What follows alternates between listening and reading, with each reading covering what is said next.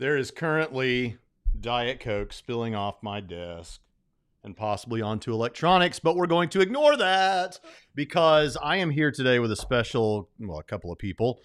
In a moment, you're going to see Dr. Jonathan Pritchett, who you all know and love so well, who is the mascot of the program. But then you will also see a new guest who I will introduce and whose logo is on my coffee cup. And we're going to introduce him because he's new to the area. He has moved here, but he also has an incredible story, I think, if we probe it a little bit, about growing up and experiencing fundamentalism, the negative side of fundamentalism in and outside of, well, in the pulpit and in the pew, we could say, I think, and yet retained his faith and or at least has faith today. I'm not sure exactly how the story goes, but we're going to find out. And so let's go ahead and bring everybody in to my, well, from your perspective, left, my right. You will see there on the right-hand side of that left-hand screen, Dr. Jonathan Pritchett. And you will also see Will Hess of the Church Split podcast. Will Hess, welcome to the show. Thanks, man. How are you? Doing great. I'm so glad that you're here. And Jonathan, welcome to the show. I am pleased to see that the overlap between Trinity Radio fans and Friday Night Tight fans is substantial. I don't know what that is. It's Neurotic's channel. It's about pop culture stuff. It's a fantastic channel. Well, right on. It sounds like maybe we're having a problem here. What's the problem? Is everybody all right? Is everybody able to hear everything? Give us a sound check, everyone. Something about an echo. Too many mics, they say. I don't know. Do you have the echo cancellation on? Yes. Okay, well. How bad's the echo? I don't know. Tell us if the echo's okay. In the meantime, it's an echo. Yes, it's an echo. An echo. How is there an echo? I don't know. I don't know. Let's just It didn't happen in the test run, so don't really know what to do. Maybe we have to lose one of the mics and y'all use one mic. I don't know.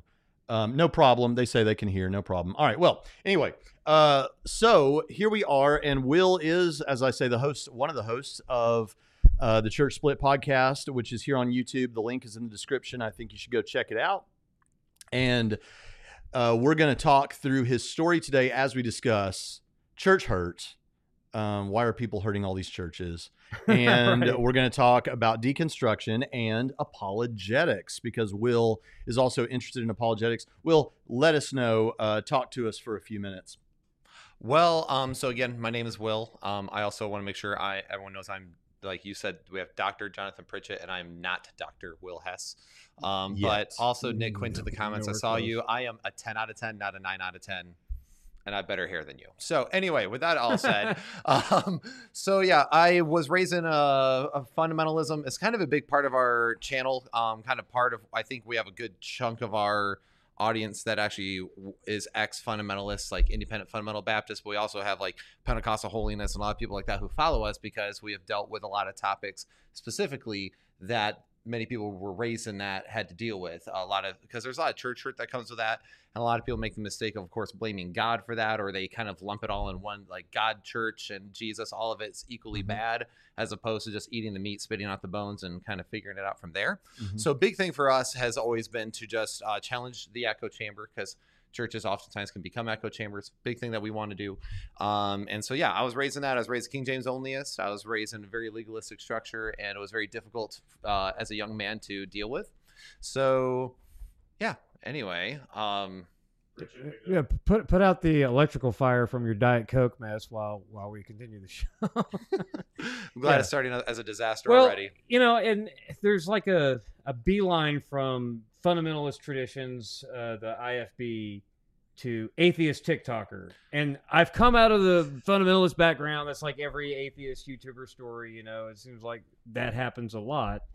So why, before we get into that, our audience may be thinking that this is just going to be, let's bash fundamentalists all day. And we probably will have some of that. Bash fundamentalists.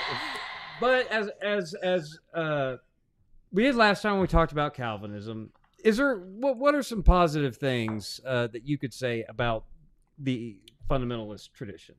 So I think there's actually some positives in fundamentalism, and this is why you have to kind of, again, the idea of eat meat, spit out bones, or before you just like beeline it, and we will talk about that here in a minute, but before you beeline it to TikTok atheism, one of the things you have to do is also like, okay, slowly loosen your shoelaces. What's going well? What's not going well? One thing that they do well is they're evangelistic. Yeah. And I think that is something that actually is funny because a lot of churches just aren't. Yeah, evangelical are not as evangelistic, or like they use the soul winner language. You know, we're going to go soul winning, and you know they'll knock on as many doors as Jehovah's Witnesses will to just open up their Bible and start talking. This is this is the background that, in a certain respect, I came out of and pastored in. In fact, if I was pastoring today, I might still visit door to door, depending on the type of community that I'm in, and find it very successful, despite the fact that everyone tells me it's not. So yeah, I think that's a good thing from fundamentalism. Right, and so they're very evangelistic. That is one thing that I've always appreciated about them, and that's actually what a lot of fundamentalist pastors who push against us will be like. Well, they'll constantly bring that up, but we actually knock on doors. We actually care about the gospel. You guys say you do, but you guys don't go out there and do anything. Right. So I mean, that they use that as a curmudgeon back. So, as a curmudgeon, but that could be, but that's a false dichotomy. You could be doing something just not the same way they are, right? Right, exactly. Which is like we have working YouTube channels where we spill Diet Coke. Yeah. That's right. So, some of the other things is that they really have a strong view of like preserving God's word and standing on it. Now, again, I might not agree with the way they go about teaching it. I might not agree with their interpretations of it, but there really is at least a passion for God's word and preserving it, and so much so that most of them are King James onlyists or something. Yeah, and a real caution, because like even though we know that there's problems with that for sure about arriving at King James onlyism, the reality is they are at least showing that they really care that we're cautious about how we handle the Word of God and what we call the Word of God and what is in the Bible and how it says things. They're taking all this they're very cautious about all these things. The thing is, that doesn't mean that others who are not in what we would term the fundamentalists that we're talking about aren't also cautious, but would be more cautious by looking at manuscript traditions and what maybe is the stuff we have now that the King James people didn't have, they would have certainly liked to have had, right? Well, I mean, maybe the greater caution is bringing those things in. I appreciate that they still use the King James Bible. Wonderful translation. It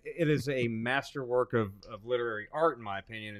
And I always threaten to only use the King James, not because of the King James only, but only use it just to bug people like Braxton, for example, that, you know. Well, Braxton does have like a third grade liberty level. So. Yeah, that's true. No, he likes King James, but I mean, it's just like you see a lot of people poo-pooing the King James Bible now because of this KJV only. Yeah, they poo-poo. They poo-poo the King James Bible. It's like, oh, you shouldn't use that. It's a beautiful translation, and I think sometimes the KJV onlyists do a great disservice because they attach so many weird beliefs to it that are wrong, that it turns people off from the King James. And so I think that's sad, because I really do love the King James. Well, because I deal with a lot of people in my ministry that have had church hurt and church abuse and things like that, where they're like, well, now just reading the King James, like, it kind of triggers me because I remember these verses said in this way were used as ways to abuse me, you know, like, you know, sparing out the rod, and the way that it's worded. So it's like, you're right. The King James onlyists do it, the King James a disservice. I love the King James as well. It's got that poetic language to it. It's beautiful. It actually sounds more reverent because of that in a weird way, because it's 400 years old. So you're just like, wow. Yeah. It was intentionally written that way too. So, right. So, and it sounds more grandiose. So, I mean, anyway, and let's also say, I'd say this too, because I mean, I don't really know how we want to define this term. I know what comes to people's mind when you say fundamentalist, but other good things that we need to mention that I would think are definitely true of fundamentalist churches, although they could be true of other evangelical churches, broadly speaking, is also not just a caution. I think a caution for things, and perhaps maybe in some cases a misguided attempts to get that caution is also true, not just with the Bible, but say with social issues, and even down to the modesty issues and the purity culture and all those kind of things. Whatever you want to say about those things, and whatever we may say about those things, there is a desire there, I think, by at least the people with the best motivations, to preserve and protect and keep safe and guard against wolves who maybe try to deceive and all those kind of things. Well, but a lot of the things that there's an ugly side to what you just said, though. And they've attached so many things that were never there in the origins of the fundamentalist movement that was ecumenical. Right. And it was the 5 fundamentals were published, and it was to counter liberalism in its day. And now it's like, instead of 5 fundamentals, I mean, if you are not, like in the IFB tradition, if you are not an IFB preacher, you can't preach in any IFB church. Right, exactly. Which sounds a lot like a denomination for people who say they're independent. Right. But yeah, and you can only go to these approved schools within the non-denomination of our denomination. Right. So it's really weird that they became so sectarian when its origins were more ecumenical across at least faithful, confessional, Orthodox. Right, which is oddly enough what Protestantism, evangelical church is supposed to be now, is like the ecumenical version. So back then, this is that's why they call it fundamentalism, because it was like, these are the fundamentals of the faith. Yeah. And if as long as you affirm these, we can be in fellowship with each other. And now, like I said, now it became sectarian. And even in the IFB, like Independent Fundamental Baptist world, IFB for short, for those who are not familiar with the terminology, within the IFB, there's different sects within it. So like you might have, and they're very big on their Bible colleges. So it's like, well, I went to maybe like the Crown College vein, or then there's the Bob Jones University if you're liberal. Then there's like the Hiles Anderson, and they're like the real crazy ones, and Fairhaven and all them. So it is funny how they have become sectarian. But some of the other things that I have appreciated about the fundamentalists, that I think that they do, that they are right in doing, is they're a bit more bold and boisterous on things that they should be. Now, granted, sometimes they don't do it in the best way. Sometimes they're a little bit more, what's the word? Venomous than they probably should be. Aggressive. There you go. But it's like, I'm here with the diplomacy. That's my department. Very, very good. But because of that, honestly, it's like evangelical churches could use to once in a while step on some toes, and sometimes they're scared to do so. Well, not as long as they're knocking each other, they'll be as venomous as possible. Right. Just everything that outside of the church that's wicked about the world, they walk on eggshells, which I don't get that about evangelicals. Is kid gloves with all of the God hating nonsense out there in the world, but let's tear each other's throats out. Yeah, exactly. And so that's where, and so I definitely think that those are some of the best things in fundamentalism. Yeah. And those are some things I still think are great. Like I still take I would say I'm still a conservative theologian. Yeah. I take the word of God very seriously. Yes. I appreciate boldness, which is why we joke around about being very spicy. And I know you hate that term. But then it's reserved for you. Yeah. You're the only one that can use spicy. It. But everyone else it annoys. But even with all of that, there comes this very big but. Mm-hmm. And that list gets long because you like Braxton said at the beginning, you've been in the tradition from the pews all the way into the pulpit. Mm-hmm. And what was that like for you, and what are the inherent problems that gets us back to the whole beeline from people who leave fundamentalism instead of ending up a more or less well-adjusted Protestant like yourself to being an atheist? Am I well-adjusted? Yeah, well, okay. We have low standards. I'm being nice here today. Yeah. Yeah. Well, So I'm the tell one us, saying it. So really, tell us your story. Like, how did this go down for you? Why the passion about dealing with issues related to church split and theological disagreement? And you, I know you've kept people that have. I know in one case, I don't know how much I should talk about this, but you had them on a stream. People that you felt were kind of down and out as a result of things that happened in churches like that, you have kept in your home, a couple of young men. And so what motivates all of that? Tell us your story. So essentially, I was raised in this movement, and I tell my story in depth in a lot of other places because it's just part of our ministry. And of course, your story is your story, so you're going to take it with you wherever you go. So for me, I was raised in it, and what it was that not only was there, so you have to understand that Independent Fundamental Baptists, they tend to be usually Acts 2 Ryrie dispensationalists, pre-trib rapture types, and anything outside of that was considered ardent heresy. So the Southern and anything who disagreed was usually a liberal. Southern Baptist, liberal. Okay, you guys. So just to jump in here, so when we're talking about last week, was it last week or maybe 2 weeks ago, we had Warren McGrew on. And we were talking about, is this guy a heretic? Because sometimes he's been called a heretic because he's an open theist, and maybe there's some other things there that we didn't get to. These folks that you grew up around, they ratcheted that term heretic up to the line of everything. Basically doesn't agree with us about, particularly about, well, is there anything? If you approve of social drinking, you're a heretic. Yeah, pretty much. Yeah, exactly. That was living in sin. And they were very appearance focused. Just to kind of give you an idea, women always had to wear skirts. Like all their dresses had to be like 2 fingers from the neckline. And it was a thing where a lot of girls, oftentimes, women especially, have been 2 fingers from the neck. Where's the neckline start? Like right here. Like right where that little divot is? Yeah, pretty much like right at the divot. But it's interesting because in terms of my manicuring of my beard, it's 2 above the Adam's apple. That's what you do there. So just in case anyone wanted any tips. Continue. Very good. You know when you tell me that nobody cares? Well, it's actually relevant. This is one of those times where it's like, actually relevant, and I'll tell you why. Because those dudes don't like beards either, do they? The IFB. Oh no, yeah, that's actually a funny thing because in all their churches usually, and especially in their colleges, you have to be clean shaven, and they say it's basically to not look worldly, it's to look clean. And of course, we ignore all the passages that conveniently say that Jesus had a beard, and that was actually a very masculine thing to have. So anyway, so I was raised in this, and what it was like you couldn't.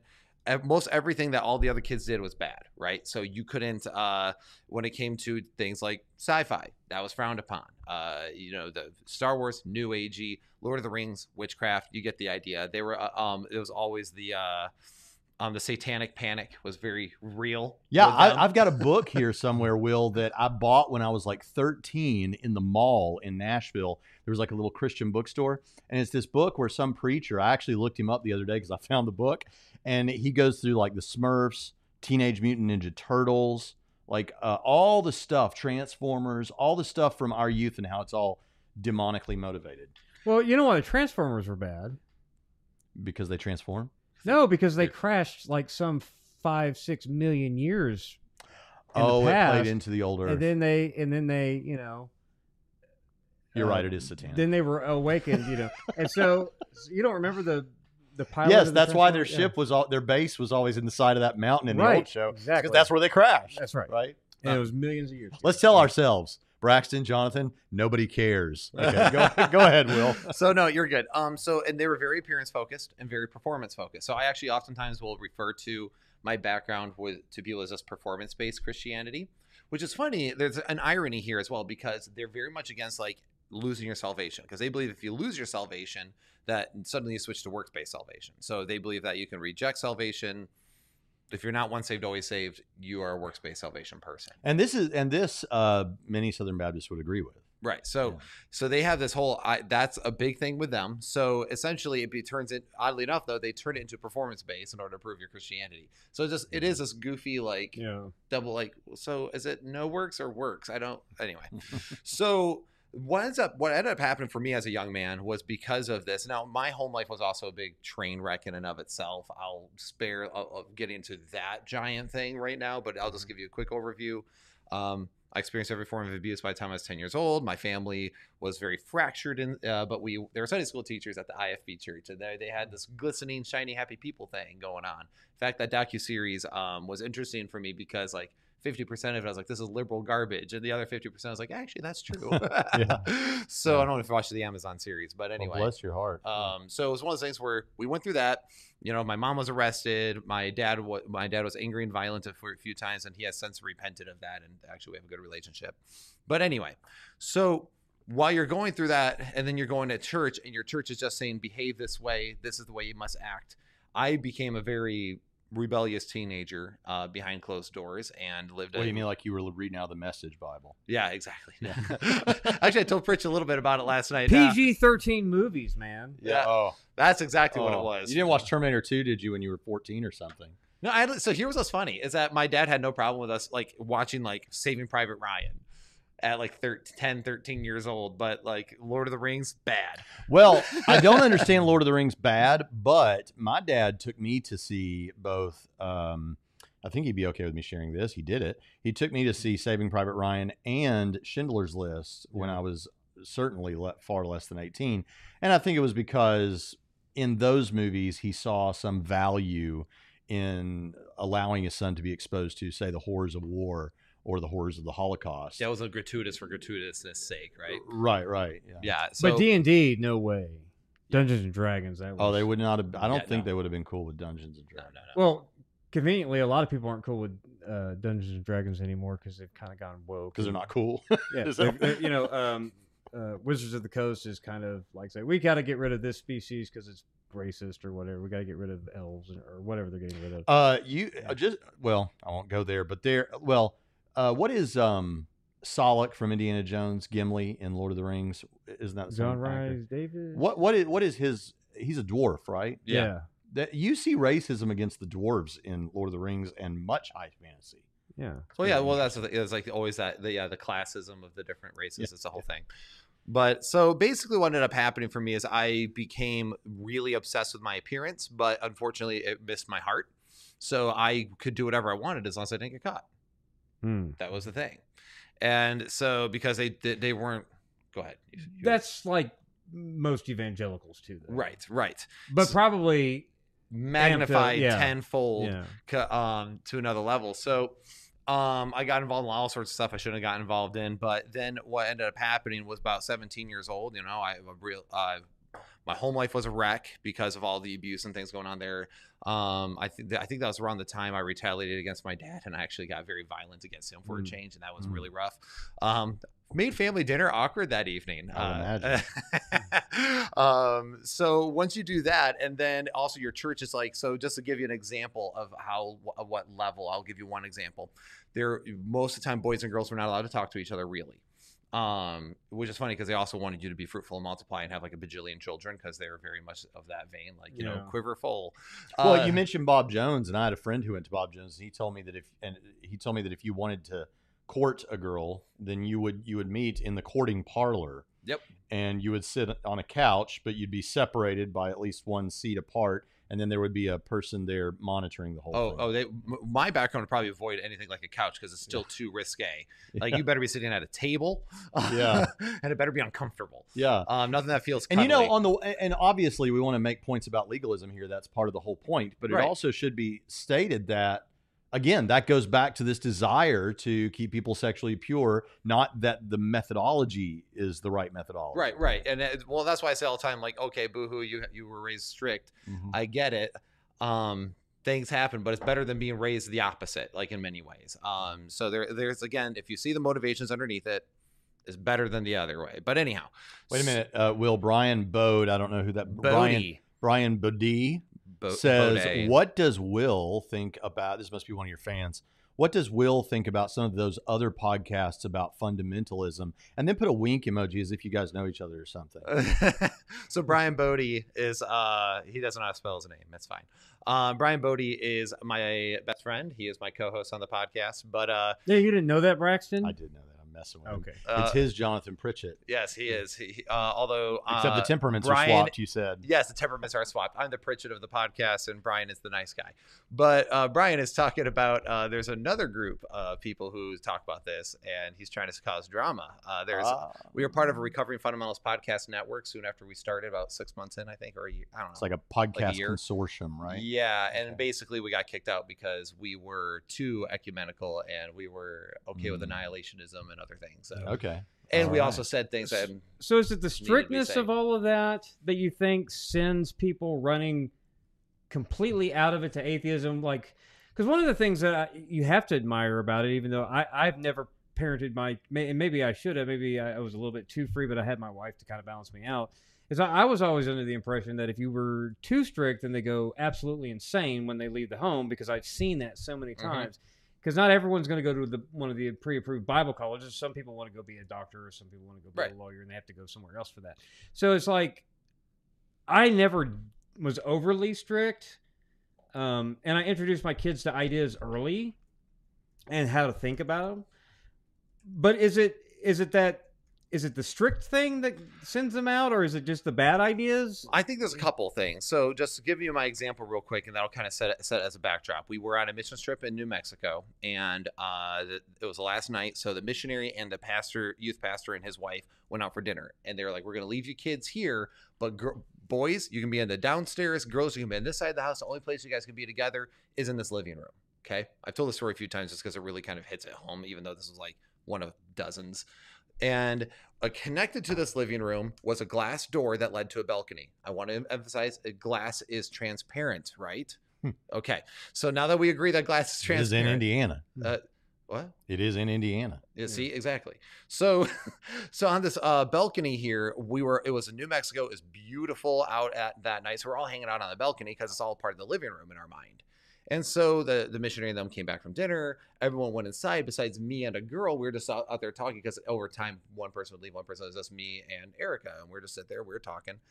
And then I got pulled in and ripped apart because I'm out there alone with a girl. I broke the rules. I was supposed to only be in the living room. I was like, I thought this was part of the living room. Like, that kind of seemed like it was this general area. And they said, messed up, Will. They called me a liar. I was supposed to apologize in front of like the entire church for basically trying to be alone with a girl and take advantage of her. It was this whole thing. So, I mean, that level. So I think what ends up happening, to answer your question, is the level of strictness where, first off, you get so frustrated because even innocent things are considered risque. Yeah. So even when you're doing something out of pure innocence, it is nope, that is risque, that's sexualized. So what happens once freedom happens and you weren't even able to breathe without critique, suddenly you don't even know how to deal anything with your freedom because their rules, they want to impose discipline, but they kind of remove like your ability to have free will and discernment at all.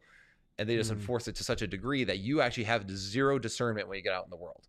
And on top of that, I think you're so irritated and angry at everything you've been through before that finally you're like, I am happy to be done away with all that, and I'm jumping in fully. Now, I also think the reason why they jump to atheism, especially like TikTok level atheism, which is like, you know, pop atheism, neo atheism, and it's just really shallow atheism. Yeah. It's the edgy kid. And I think it's because also in fundamentalism, anything academic was frowned upon. So anything academic or scholarly was frowned upon. In fact, if you had like multiple great degrees, unless it was from one of their approved Bible colleges, ironically enough, it wasn't really considered that impressive. It was actually kind of frowned upon. So they would rather you read books from an unqualified pastor writing a book about the truth of Revelation than some guy who actually studies ancient apocalyptic literature. Right. So what ends up happening is that you have very ignorant kids who have know nothing, who are bitter usually about all the things that they were accused of, going out into the world, experiencing freedom for the first time, angry at the church for what they did, and actually are completely clueless on even how to do research because no one has they've only been told what to think, not how to think. So then when they encounter bad ideas, they don't know how to sift through the bad ideas from the good ideas that may be different from their own background. Exactly. And then, so I should say right at this point that in terms of what the thumbnail for this video indicated, fundamentalism creates atheists. Well, this much is true. Some people do come out of fundamentalism and become atheists, and by their testimony, it has to do with how they were taught or what they were taught or how people treated them. So, but I think that the answer is not no in a flat sense to the thumbnail, right? Well, in my mind, I think that the overly strict way of growing up and then experiencing a little bit of freedom, they find intellectual reasons why they want to reject their previous fundamentalism later.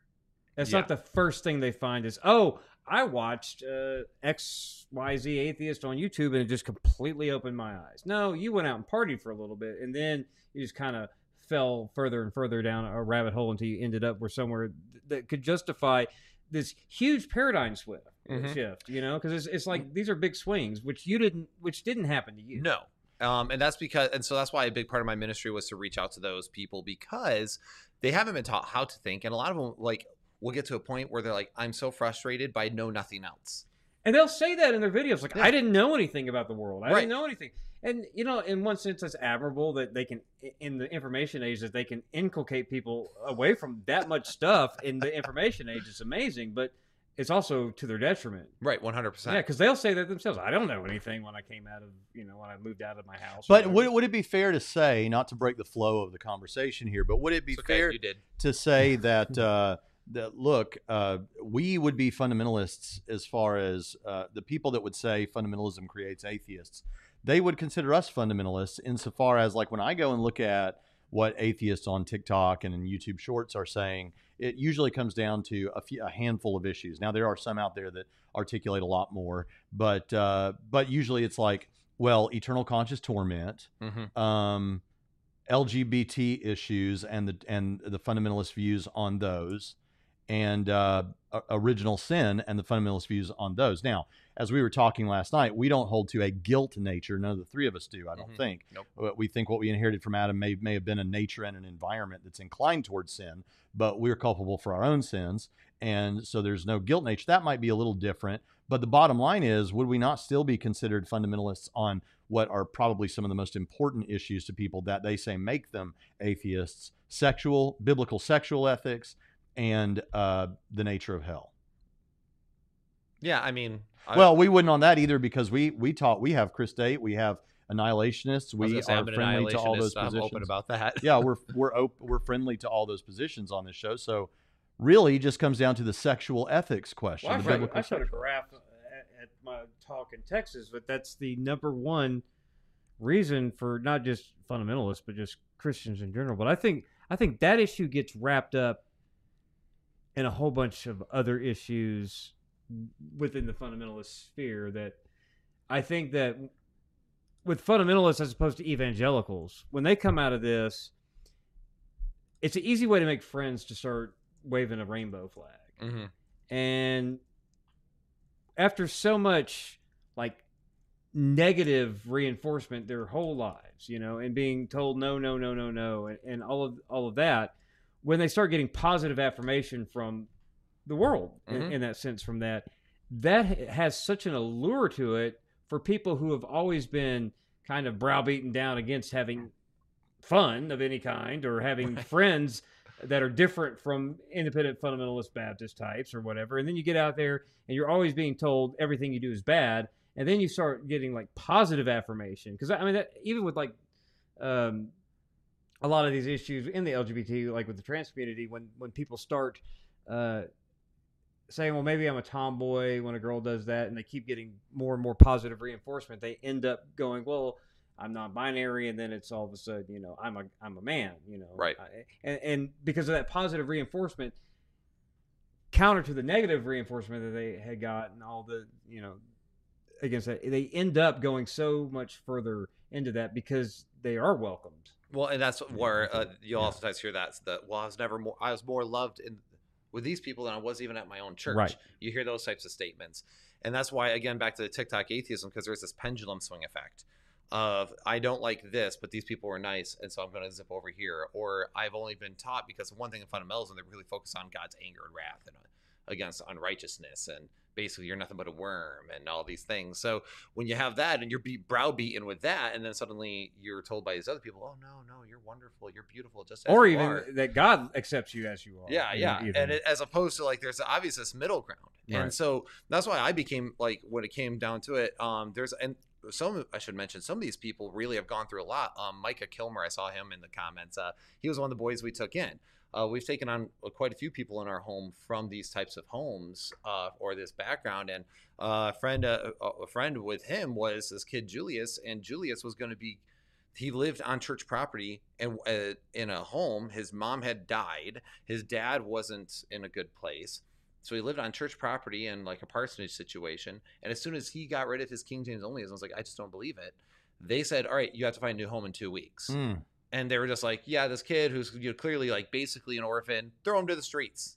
Wow. And he's just like, just a young man. So it was, and so, yeah, then you wonder why these people jump ship and just go, the church sucks, or God's just not true. And then they hear and because they haven't learned how to think well, they hear the first like atheist response to it, and they're not equipped to handle it. That's why a lot of for me, apologetics was a big deal, because again, defending the existence of God. But then over time in my ministry, I realized theological apologetics was helping people more under my ministry than before, because like, no, you just have bad theology. Or you've only been taught one way to view things. What if there's a whole nother world to look at here? And suddenly people are like, that actually, I've been told by a few that gave them permission to explore questions with God without leaving God. Well, on that note, let me say something real quick here. We have Bippy 23456. Bippy is the pastor of the church. Maybe he didn't want me to blow his cover. He's the pastor of the church where I was at doing the conference this weekend. Yeah, leave it at wonderful, that. With a name like Bippy, he's not trying to. Wonderful guy. He gives us, thank you for the super chat. Yeah. Pair character doing a classic mic drop. Well, praise the Lord. And he had something to say up here that I think is really important. And before I read it, I just want to say that, I hear what you guys are saying about some of the fundamentalist stuff. And then I think about progressive Christianity over here, and we're in the middle. But where in the middle, I think like when you talk about the importance of understanding of God's wrath and how that was emphasized perhaps to the exclusion or to the minimization of the love of God, I think there should be a balance, right? Mm-hmm. Yeah. And so Bippy, I think, makes a good point here, says, what I am hearing so far is more along the lines of extreme legalistic fundamentalism. Care should be taken not to brush all those who may hold to same principles within fundamentalism, and then a winky smiley face, which indicates he's being nice. So be nice. Yeah, no, I mean that's the thing. Like, I have an appreciation for fundamentalism, like in its origins, but you can't ignore the social phenomenon of the fundamentalist to TikTok atheism line. You can't. We hear a lot in the news about sexual abuse, but abuses of all kinds, like the Southern Baptist tradition. But you hear about that in the news because it's shocking. But the personal stories, I've heard more personal stories of abuse, sexual and otherwise, or emotional abuse or physical abuse, from more former fundamentalists than I hear from survivors in these SBC churches. Which, I mean, like, what, they found 800 cases out of 44,000 churches or whatever in the Houston Baptist Chronicle or the Houston Chronicles. Not. We don't want to minimize that. No, we don't want to minimize that at all. But I'm just saying that was just sexual abuse. But like, you hear a lot of these abuse stories in there, and there's a lot that kind of abuse, whether it's emotional abuse, physical abuse, or sexual abuse, or whatever that comes out of it. You have to say something's wrong. Yep. Which the sample size, I would think, would be a larger percentage than like the sample size of abuse cases that you would hear in the largest Protestant domination in the United States. Not minimizing anything, I'm just saying the percentage would be larger. Right, you'd think. And that gets my attention because, like, what is in the water of the fundamentalist tradition that breeds that? Because you even said that you dealt with that in your own home with your father. Yep. And y'all have reconciled since, but what's at root of that? So I think there's a few things, which is, one is because it's appearance focused, you can't be vulnerable or open about anything. And therefore you have to pretend like it's all perfect. So therefore, if you're a person who's really struggling with something, let's say you have anger problems, we can't admit that. You would be thrown out of the church, So it's all behind closed doors. Also, is you're going to love this as an egalitarian. So they're very patriarchal to such an extreme where men are an unquestionable authority in the church. Pastors are unquestionable men of God. They use that term, that he's the man of God. So if you disagree with the pastor, you disagree with basically almost to the level of a prophet. They won't say that, but they do. And I too, what's his name? Bippy? Is that his name? Yep. His point. Okay. To Bippy's point, whoever that is, it's true that I am talking about a legalistic fundamentalism. And that's kind of the problem whenever I talk about this, because they consider themselves independent fundamental Baptists, and they're very big on that, King James onlyism. So I do feel bad because it can be a kind of a lumping in, but that is literally the label they get. Yeah, I think a lot of people would call me a fundamentalist. Then YouTube atheists, they call right. And that's really the point I was getting at. So we are hitting legalistic fundamentalism and how that hurts people and how that may lead to walking away, however one wants to frame that up soteriologically. But that's a different question, I think, than... Because the weird thing that for me, though, is, like, I know several, not like tons, but I do know several fundamentalist types, right? And they've always struck me as the type of people that if there was any sort of child abuse or sexual abuse or something, they're the type of guys that would go grab a bat and beat the snot out of that person before they'd ever call the police, too. So it's like, you get these weird impressions that there's this going on, but yet these types of men are also there, and they're the protector types or the strong, types that would take a bat to somebody in their church, even as they're good buddies. So you get these. That's why part of this vein is that authoritarianism, and there's a bit of a brainwashing thing to it, right? Like, you have to listen to me, you have to do this, and now the problem is when you have anyone, and this happens in any organization, you make anyone an unquestionable authority in any organization. that human nature is a thing that can be abused. You might have a wonderful leader and everything's wonderful, but also what can happen is if it's unquestionable, it does give you access to things that others wouldn't have, and then you can control the situation. President Hunter. Yeah, we don't accept like a lick my boot style leadership, except in the administrative halls of Trinity College. Right, exactly. I have to clean his office. So there is that, and you're right. There is actually, in fact, there's a whole platform dedicated to exposing church abuse with Eric Skwarczynski with the Preacher Boys. Now we got some bad blood between us and him because he eventually left the faith and did some YouTube atheism, so to speak, because of and his whole thing was like, I just interview constantly people who've been abused in the IFB. If the gospel really changed these men's lives, like they say, the gospel must be bunk. Well, it could be that the gospel, these people didn't cooperate with them. These people didn't do what God wanted. Right. It's right. Like, that's the whole idea. Well, I'm like, well, yeah, but the gospel's saying that these are wrong. But what was funny to me is like, well, if then God's not real. And I know if Paulman's watching this, I can already hear you. Shut up. Okay, I don't care. But the thing is that then you have no moral grounds. Right. So if God's not real, then all these abuse stories, it's just a bunch of cosmic accidents. People doing what you don't like. Yeah, people just doing you subjectively don't like, but they liked it. So again, insert moral argument here. I don't understand how that even follows, but I saw it all the time, and that's actually why I started really pushing our platform. We dedicated, I think, about a year of our platform toward fundamentalism. Once in a while, recently we did an interview with a woman named Julian. It's probably one of the longest interviews I've done since Brenda with God is Gray. And I wanted to get to that eventually. Go ahead. Okay. And but her story is incredible, and you should listen to it because it tells what it's like in these legalistic circles as a young woman. And I thought it was hard as a boy, as a man, but as a woman, it's way harder. And also because of that. And that's why I think there's even the sexual abuse stuff that takes place, because you're not allowed to talk to the opposite sex. You're not encouraged to date or even you have crushes too much until you're in college, in which case you always have to have a third. You can't ever go out because appearances of evil. They take that verse out of context and misunderstand what that verse is saying. Right. And what ends up happening is that behind closed doors, you might have all these sexual urges, but you're not allowed to talk about it because you literally will not even barely ever say the word sex because it is considered bad, or at least impure to talk about with people who are not married.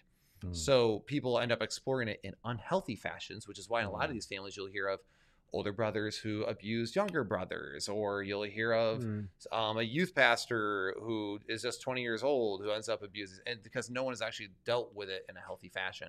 So I think that's also part of it. Because they didn't deal with it at all. They didn't deal with it at all. Yeah. And if there's anything like with your flesh that's not dealt with at all, well, don't be surprised when bad things happen. Yeah. The commenter S says, why wouldn't they do what the gospel ordered if they were changed by the Holy Spirit? Because there seems to be some, so on Christian theology, we're pointing out that, number one, not everyone who receives the Holy Spirit, that is not everyone who's born again becomes a Christian, always does what they should do. They still sin. And then in addition to that, not everyone who says that they've been indwelt by the Spirit and is saved really is. Yeah. And so, that's just Christian theology. Is how that works. Sanctification is progressive for those who have actually been born again, but not everyone in the Christian church has been. But heading this off, so what is the interception point for these people that are leaving the IFB tradition, they're disillusioned or whatever? How do you intercept those people? Because like I said, I want to be careful. There's a lot of good things you can say about churches. They have strong communities. Not everybody, obviously, they're still there. Not everyone's abandoning ship or whatever. But those who do abandon seem to make a lot of noise once they're gone. Whether they're like you, who have retained your faith, but you ring bells about problems within the tradition, or the people who just leave Christianity altogether. How do you intercept those people to stop them from swinging too far the other way? What's your approach to that with the church split and all that? The church split is primarily based around unity in the body of Christ, even though we tend to be kind of snarky and we do a lot of those things, but it's because we like to have fun with it. But my biggest way of intercepting is I usually, especially with fundamentalists, ex-fundamentalists, I try to tackle some of the main issues first that they hear it harped on. They're going to hear things like alcohol equals sin, or King James onlyism. So then what I do is I go, well, hold on. Holding hands is wicked. There's got to be someone between us, kind of thing. Exactly. Yeah. So instead of being like, well, hold on, before you run that way, before you completely jump off ship, what if I showed you a better way? Like, I'll say that, like, we took a young man in and I said, can I show you a better way for Christians to live more consistently? I was like, I'm not saying I'm perfect, but can you give me a chance? And he did, and now he's doing great. I mean, people like you go so far as open your homes to try to rescue people. Well, because that's part of it. Yeah. In order, so I hear all the time, I can't do what you do. I couldn't do that. I'm like, well, most of us could. We just choose not to. And the biggest thing is that these people, what it is, that they will. One of the biggest ways that IFB will control people is by controlling them. They have these fake degrees from these colleges, like, oh, you have an education degree, but it's not good anywhere. Yeah. You have a nursing degree, but it's not good anywhere. So these people are either trapped in or they bail. So what I do is essentially I try to reach them by going, hey, first off, here's an entire series that I put together in notes, and I'll talk to you about King James onlyism. If I can prove to you that God can preserve his word and King James onlyism is false, maybe you'll see a Christian. Then I also focus on, that's why I got into apologetics, was I was like, well, hold on, before you abandon all of it, can you account for these arguments? Yeah. And then once we got to those arguments, people go, oh, those are really good points. I'm like, so that's why you bring in that mere Christianity idea. People can say what they want. I get really frustrated with people who really just want to blast people like Frank Turek and all these others. But I'm like, they're the ones who actually are the ones helping people who are going through stuff like this. Like normal people. Yeah, normal people. Yeah. People who don't want to pontificate on every single. Yeah, I mean, that's why, I know we're the channel that loves atheists, but I've talked all the time, like, atheists is like the 10th most important people you should deal with in apologetics. So I agree with you that the doctrinal stuff, Not important people, important issue to deal with. And people. The people are equal. No, you're wrong. The people are equally valuable. Here we go again. No, I'm always going to stand up for that. Okay. All right, but hey, Not quick. all heroes are bald. Real quick. Let's see. Was it Derek? The gospel does change people for the better. We see this on a sociological level. Just because bad people exist within Christianity doesn't speak for the titanic force for good. The faith has been. Amen. And then I thought this was interesting. Danielle Edwards, thank you for the super chat, says, I grew up in the Pentecostal tradition, and we have the same man of God, quote unquote, being the fount of all knowledge and never to be questioned.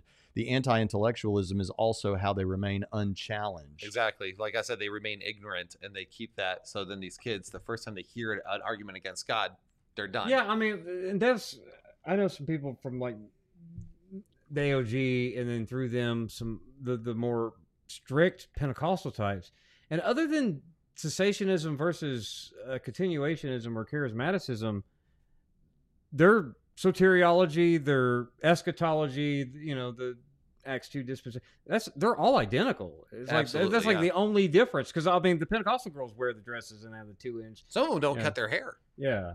So is that a fundamentalist thing too? Or? Not. It depends which circle. No. Some of them wear hats. Yes, exactly. In a moment, I want you to tell about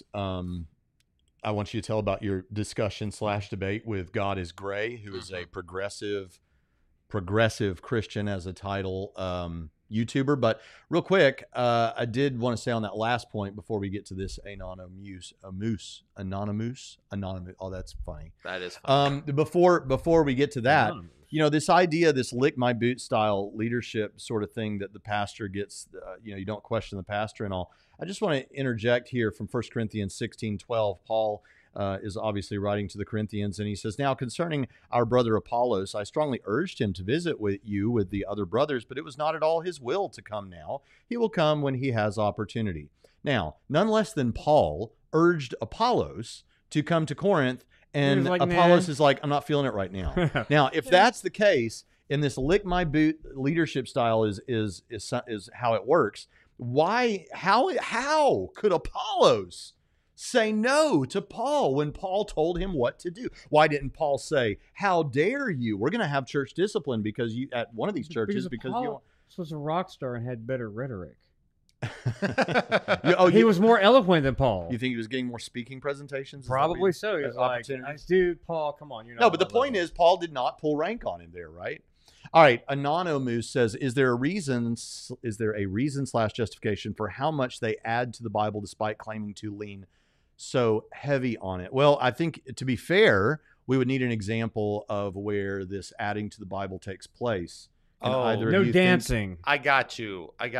So yeah, dancing would be that which feeds the flesh because it feels good. So that's kind of where they do this. So now I thought of this as you were talking. This is not in response to what you said, but to keep in mind as you guys are sort of mulling this around, in a certain respect, I think we all have to add to the Bible in order to make certain moral statements about things that are not literally mentioned in the Bible, like pornography being sinful. or smoking weed or whatever. Yeah. So carry on. Sorry. So the justification essentially is. I it's akin to Pharisaism. I tend to ride that like probably way too played out trope, but it's true because of what happened with Pharisaism was that they put so many extra boundaries to make sure they would not allow for any violation of the Torah. It's kind of the same concept. It comes from a place of wanting to be holy, right? Mm-hmm. Learning, okay, so that's the good, right? But it manifests itself in so much bad, right? Exactly. So, but now we have 14 rows of fences up that now we have really struck the joy out of life and basically told people that if they enjoy it, that these things, it must be bad. Unless it's food, and then you can become an overweight glutton and IPF preacher. Right? Yeah. Well, what would they say in response to that? What, the gluttony thing? No. What would an IFB person who heard you just say? Basically, they're removing all the stuff that if you're doing anything that seems fun or whatever enjoyable, then you're probably in sin. What do you think they would say in response? Usually, it's a vague there's a lot of appeal to authority because there's a lot of grandstanding. So usually, it just turns into when you mature, and so the gaslight comes on. When you mature and you understand these things, you'll come to agree. Or if you really were right with God, or if you really sought God, you would find that this honors him better. Mm-hmm. And as opposed to saying, well, maybe God, like shaving every day. Right. Yeah. Which, by the way, was miserable when I went to an IFB Bible college because I have really sensitive skin. So my face was always just angry. It looked horrible. My red, neck you mean? Like red? Fire. Yeah. So it was just from the razor burn. And it was talcum powder, man. What? Talcum powder. Well, dude, I don't know what that is. Okay, well, should have went. Irenic Tone says, "Is Irenic Tone the same as the Irenic Pelagian? You remember the Irenic Pelagian? Probably not. Okay. Is the modern country of Israel the same thing as the biblical Israel, and thus something Christians ought to support? Do y'all have any insight or wisdom into that conversation?" No to the first part, but yes to the second part. Christians, I think answer. Christians should support the nation of Israel. We should support Israeli citizens, I think. I mean, they're a good ally. They're a democracy in the West. So, yeah, I mean, I think that's fine. Do I think that they are the same as biblical Judaism? No, they have no temple. There's millennia separating the two. And in my view, most of the people in Israel are secular atheists, over 80%. Or maybe even higher. So, and of course, any form of rabbinic Judaism, whether it's the Orthodox or the conservative or the Reform, none of that has anything in common with the biblical Judaism of the Old Covenant. Or a first-century Judaism. Yeah, or Second Temple Judaism for that matter. It's so far removed from that, and so far, I mean, it's rabbinic Judaism, which is what happened, after 70 AD started to develop in that tradition. And so, I mean, it's not just the Reform, but even just the Orthodox, or even the kind of the moderate, the conservative. I mean, you have secular Judaism, which is just atheists who just go about with the traditions. Yeah, but the question isn't. But Pritchett, the question for someone who would have a disagreement about this with you, the question wouldn't be whether Israel today. The thinking of the people of Israel is in line with what God would want, or anything like that, or even the worship of Yahweh. Okay, the physical location is the same as biblical. The geography. Okay, but let me set this up because you'll see what I'm saying here. Okay. And, so the question is God going to keep his side of the covenant with Israel that he promised to Abraham, and in so doing, then that land not to be divided, and that land to be held by his people, and all that sort of thing. So the way this shakes out is, if one thinks that the covenant that God made with Abraham and then reiterated to others, if that covenant is unconditional, right? If that's something, so many people will argue, look, that is an unconditional covenant. You may fail to do this, to keep, Israel may fail to keep up their side of it, but God will not fail to keep up his side of it. I know, because of Jesus. I believe that well, Jesus the listener doesn't know everything you know, so let me lay it all out here. Okay. So you have this covenant, impossible to obviate. You may obviate the covenant, Israel, but God will still keep up what he said he would do. No, the very nature of a covenant is that, whether spoken or unspoken, it isn't unconditional, as is the case with, say, a wedding. The only covenant we really observe as a secular society today is marriage, the marriage covenant, and we're observing that less and less, right? But if a person who gets married, they're not going to say anything. They're going to say till death do us part. They're not going to say anything about adultery, but everyone, including the two people getting married, are sitting there thinking, yeah, and you better not cheat on me, because if you do, this is over, because there isn't an unconditional covenant. And so many people would say that's how the covenant was with Abraham too, and Israel obviated the covenant, and so they should not expect to get all those kinds of things. For me, I reject like replacement theology, but I find that Jesus the only true Israel that satisfied the old covenant, and therefore all covenant promises and blessings are yes and amen in Christ. That's a wall that's been torn down between the Jews and Gentiles that are in Christ. And so, I mean, as far as that particular plot of land, I don't, in the new heavens and new earth, I want to live in Arkansas on the White River, so I could possibly care less who gets that. Well, one chunk, could but say I think that all the inheritance are all those who co-reign with Christ, which would be the Jew plus Gentile people of But God even if you believed exactly like a really hardcore dispensationalist about this or something, you could still say I'd like to live in Arkansas instead. Sure. Right. But that wasn't my answer to the question, because I think that Jew plus Gentile people of God in Christ as the eschatological people are the inheritance of everything that Christ accomplished. Sure, but for Israel, and then in the new covenant, it's better. Yes, you're giving the answer that, right. And I'm happy for you to give that answer. I just want people to know that. Well, what's your answer? What's my answer to what? The question. If I'm answering it with the truth, if it is the case that Israel could obviate the covenant, then it seems as though, and we have a new covenant now in any case. I personally, so when you go to the Wailing Wall or you go to the Temple Mount and all of those things, I think we need to look to Jesus. Jesus is we have the new covenant relationship with Christ.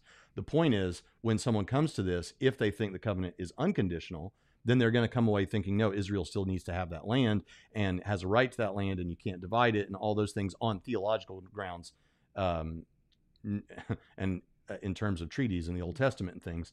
But if someone thinks that they can obviate the covenant, well, then it just washes out to, well, this is a government discussion on what should happen, overseas with a nation that we're allies with, and it becomes more of that kind of a conversation. But I do think that we should support Israel. Absolutely. That doesn't mean that you can't support Christians in Palestine. So I mean, when I was pastoring, it's not a you either this or that. As far as that's right. When I was pastoring, I would say things like, well, hey, we ought to support Israel, and we ought to take trips to Israel, and we ought to do all those kinds of, and the thinking was along the lines of, because of the reasons that dispensationalists might give.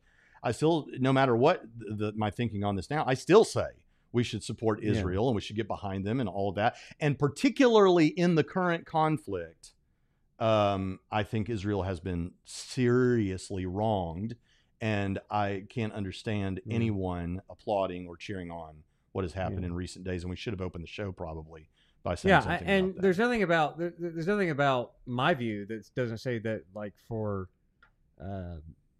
the nation of Israel and whoever's descended from Second Temple Judaism, that there's not, I mean, the call is the same: repent and believe the gospel. So right, even if you're a dispensationalist, and you think that there's a national Israel that's defined more than by a covenant that found its completion in Christ, for example, if you believe differently than that, I mean, you should still be wanting to proclaim the gospel to Jews. So, Amen. As far as how all that shakes out, I mean, I don't have a problem with dispensationalists. I don't have a problem with this idea that whoever is like the remnant of biblical Judaism, which, how do you even do? But people are going to believe that. Okay, fine.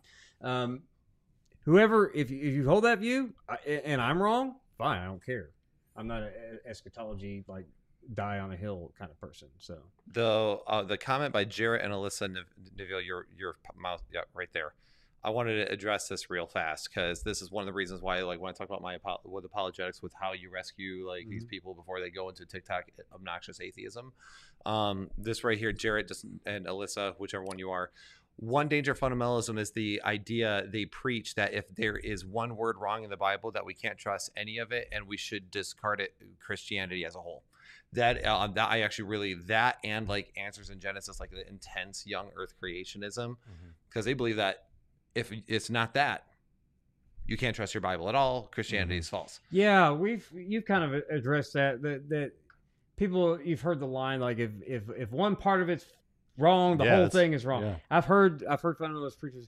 Now, it logically just doesn't follow. Yeah, that doesn't follow. Right. Like it's like I could give an entire account of dinner last night when we went out with your family. Yeah. And I could give an entire account of it, but just because I may have screwed up one word does not mean that the entire account suddenly didn't happen or is untrustworthy. Right. Or even better, you could give a word for word verbatim account of everything that happened that was inerrant. And you know what that means as far as the authority and inspiration of that dinner? Nothing. So, I mean, this is why so like I can write inerrant books all day long. Inerrancy is something. You can write inerrant books all day long? All day long. You know, let's get going, My name is Jonathan Pritchett. I was born in Maumelle. I mean, I can write. Yeah. We could write a paragraph. That's Pine Forest Elementary School is an inerrant sentence. You know what that has power over your life? Nothing. So while I affirm the inerrancy of Scripture, it is certainly not the most important. We could write a paragraph, and we could get Michelle in the next room, who's an English major, and we can make sure that is a perfectly, according to English grammar and all those things, it's a perfect paragraph, and it's perfectly true in what it says. And then we can make one word per page and make a book out of that paragraph and have an inerrant book. But that doesn't see the bottom line when people say, "Oh, man can't write an inerrant book." The Bible's written by men, and men can't write an inerrant book. Well, we're not saying men wrote an inerrant book. We're saying men moved of the Holy Spirit wrote an inerrant book. Yeah. But yes, men can write an inerrant book. And so the most important thing about Scripture is its inspiration. It's source in God, and its authority. It's not any inerrancy. But I do believe in inerrancy. But I think that people get so hung up on that. It's really less about the text. It's more about, I think, theology proper, what kind of work produce. But still, this idea that if one part in 2 Chronicles is erroneous, that means everything in the Gospels is wrong, or something in Esther's. No, that doesn't make any sense. Well, that's why when I'll get a text once in a while from a kid who found our podcast while they first started looking at this stuff, because what happens is that they'll look into King James Onlyism. Usually, that's the first thing to go, because usually if you're raised in this group, you're King James Onlyism. So, and I'll get a text once in a while, or a message, or an email, and once in a while it'll just be like, I just found out that there's the longer ending to Mark, and the original one probably didn't have this. Can I even trust the gospel at all? Mm-hmm. And I'm like, okay, so remove those verses. What changed? Yeah. Really, what changed in the story? And also, does it change all the other eyewitness accounts and things like that? So just showing how the fact that, like, that whole, like, if one word's wrong, you can't trust any of it. Yeah. Just exposing how dumb that is and how that can actually set you people up for failure. Mm-hmm. Yeah. And same with if it has to be a 6-day literal young earth, that can also set people people up for failure. I don't even think that's saying exegetically, but okay. Yeah, exactly. I mean, if young Earth, I've always said, if young Earth creation is right, you're going to convince me on science grounds, not on exegetical ones. So, yeah, fair. I mean, to me, this is pretty interesting. It is the elephant in the room. Then hold on. And then Dan Straight says, "Don't call Braxton an elephant. That's messed up." That is messed up. So now my feelings are hurt. I don't even say that kind of My feelings are hurt. The Freed Thinker says, that's Tyler Vella. Look here. A strong distinction should be made between fundamentalism, capital F, as holding to a core set of dogmas, to fundamentalism istic, which is a certain disposition and attitude toward beliefs and others. Maybe that's the distinction we were trying to get at earlier. Maybe that's a good way to put it. Yeah. Could be. Thanks, Tyler. Fundamentalism all right, let's get back to some of these questions. Nick says, what is a theological belief that you don't hold, but you could see yourself believing in the future? I will say something related to the gift of tongues. That the gift of tongues is an ecstatic utterance in some cases rather than a human language. What about you, Pritchett? I saw you looking at me. You get the hot seat. That's why I said it to him, because he was looking at you. Well, like I said, I default partial preterist, all millennialist, but I'm open to, I guess, progressive dispensationalists. I could still. What if I could solve this for you right now? Give you the best of both worlds. You know what I'm going to say. You can't, because Chris Date hasn't solved my. No, I can solve it. You're not talking to Chris Date, pal. You're in my house. And listen, and I could probably fall off the fence towards annihilation. No. Listen. Here's the solution. I'm going to show you a way you can hold it and be completely consistent. The Steve Gregg double fulfillment. I thought of it and asked him, and he said, yes, that would work. I can see it, Yeah. but obviously, it's kind of dumb. Well, it's not compelling, maybe, but it is completely consistent. Yes. You could be a partial preterist, as you are, Mm-hmm. and then you could affirm. You maybe couldn't do anything about the millennium. You might have to hold to a literal 1,000 years, but you could hold a partial preterism and say, yes, most of this stuff is like about the destruction of the temple in 70 AD, Yeah. but then say, but this is all a prophecy of double reference, Yeah. and is also referring to all the stuff that the futurists I guess think. that's a better way to say it. I won. No, I won. No, I'm not convinced. Prove I'm me saying, wrong then. Prove me wrong. I you prove could me be wrong? convinced of not dispensationalism or even progressive He's running away. dispensationalism, so much as I could probably move off of amillennialism to historic pre-mill, because I mean there's a lot of early attestation in the You're taking it on, like literally this all. I was like, so that and annihilationism, I could get off the fence and fall towards that sometime in the future. All right, Will, you're up. So Pritchett ran away from. I'm a fence sitter on that. So Pritchett ran away from the question. What's your answer? I also would say I'm more partial preterist and amil, but the one I could see myself holding to in the future is historical premill. Yeah. That would be the one that, because that's actually my eschatology is the one thing I say all the time. I'm like, that one I reserve the right to keep in flux. Yes. So amen. Me too. So that's probably otherwise I've changed my got position that on so many one. things. So these are. Let's see. Are we getting any new questions? We've why did Will not become an atheist? That was a good one. Let's Let's look at a nano moose Again. Well, what if is the no? Here we go. That's the top one there. Yeah. Why did Will not become an atheist? Are those things in the Bible that he evaluated as true, despite how fundamentalists did? That was actually something I kept wanting to get to, but we are way too distracted. So, what I Welcome did. to Trinity Radio. Welcome to Trinity Radio. So one of the things is whenever I'm talking to somebody who's struggling in the fundamentalism, is I talk about loosening your laces slowly, because what ends up happening is that you just go. These kids go, man, this sucks. And they rip off the entire shoe and they just chuck it, right? As far as they can go. And then it's, like you said, they go party it up somewhere. Yeah. They get involved in all this stuff. Then they go, wait, I need a way to justify this, because if everything I was raised was right, then I'm definitely in sin. Oh, maybe God just doesn't exist. Hey. Right. So party. So I, again, people give Frank Turek a hard time when he's just like, well, most people, they actually don't. They're not atheists because they are atheists, or they don't want to be Christians because they want to live sexually however they want. And I actually think he's actually got a bit of truth to that, but based on what I've seen.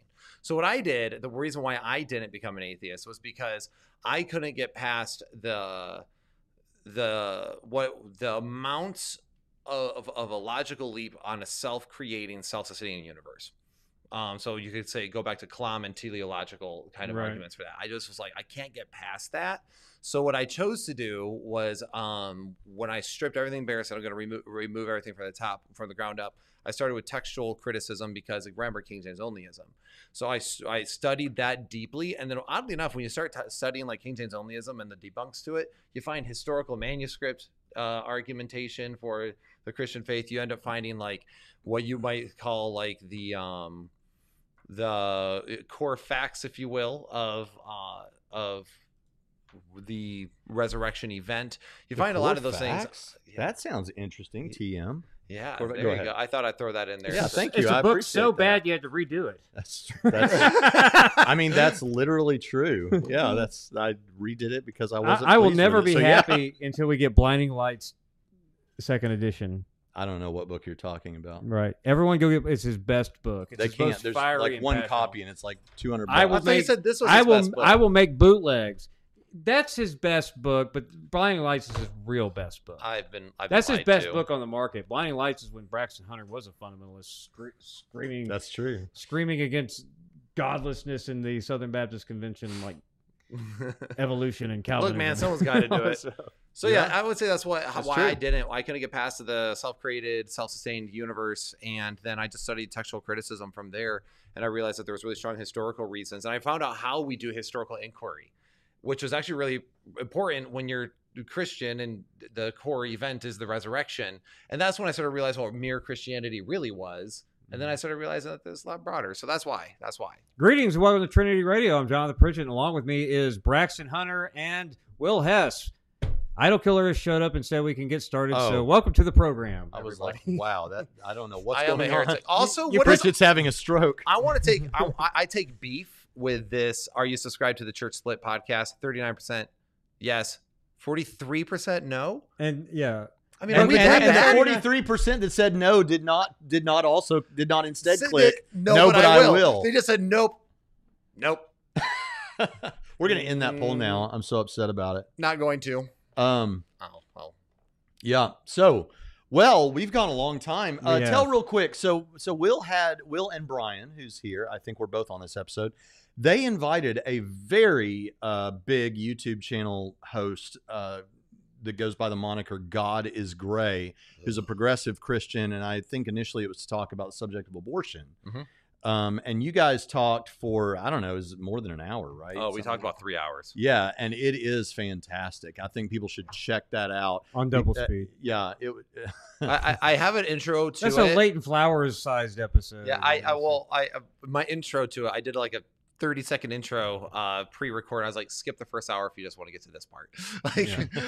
Because now that whole thing, oddly enough, I don't know if you know this, but we did an original rebuttal to her Why I'm a Pro-Choice Christian video. And Brian and I both, because my family with my the abuse background, but my family also did foster care.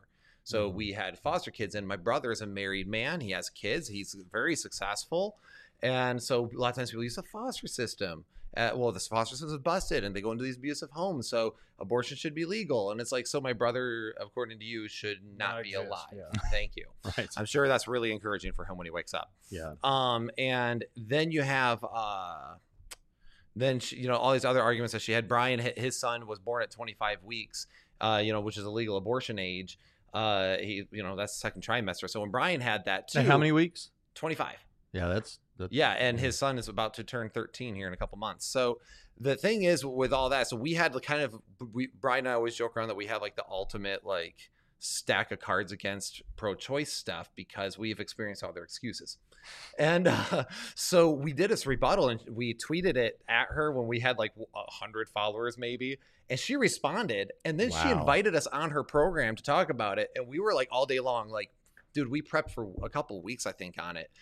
We had a multi-page document, broken down Excel sheets to just like go, what actually this is what it is. And it was funny because we did the episode. We proved her wrong on a couple points in a nice way. And I also was thinking that what she was hoping is that because we were fundamentalists in their mind, capital F, if you will, I think she was thinking that we would get a lot more gruff with her, and we weren't. And after all that, so we did this 3-hour episode. It was supposed to be on her program. But we recorded it on our end, and she never posted it. When we inquired, she just said, "Oh yeah, I got distracted with Black Lives Matter. Sorry, I'm not gonna post it." And I'm like, "Wow, is that why? Is that really why?" The BLM defense as the common way to get out of a posting. Yeah, and I was like, okay. So anyway, I found that to be ironic. So this has been a lot of fun. Is there anything you want to say, Will, to kind of wrap things up? Like, where can people find you? Give all your. We've got your channel in the description. Yeah. Just go check out the Church Split. We do more than just talking about fundamentalism, although the most recent, really long episode is dealing with that. But we usually deal with theology proper. Brian and I, now that I moved here to Evansville to work at the church, we should say that if we haven't explicitly said that yet. Will has moved to our area, our city, just lives, I don't know, 10 minutes from me and Pritchett. And not that me and Pritchett live together, but we kind of do because we live like a mile apart. Right, but anyway, he's now the student minister, is that the correct title, and missions director for One Life Network, One Life Church in Evansville, Indiana. You've seen our pastor, Brett Nicholson, on the show before. So just wanted to announce that. So this is exciting news. Yeah. And so you might see Will a lot more regularly on here, hanging out and talking with us not on working Fridays. his real job. Yeah. Also true.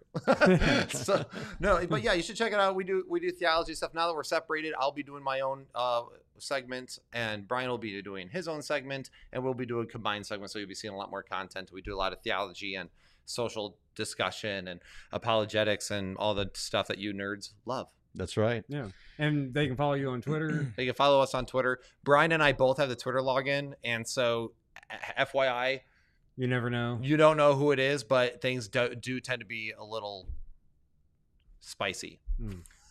So to us, you're spicier than we are. All right. Well, it's been a blast. Listen, folks, remember to pray for the conflict that is going on in Israel right now. Pray that for mercy. Pray for peace. Pray that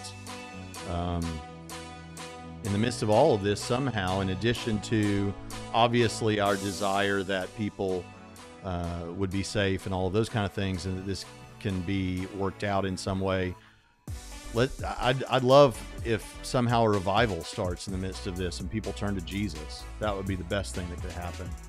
This has been a blast. Pritchard, you got anything to cap off with? Nope. All right. Then with that, we will see you next time. Check out the Church Split. You folks that said no without saying no, but I will subscribe to the Church Split, well, that's fine. You're allowed to do that. But shame on you. Shame, shame, shame. Go subscribe to the Church Split, and then next time we'll see you on Trinity Radio.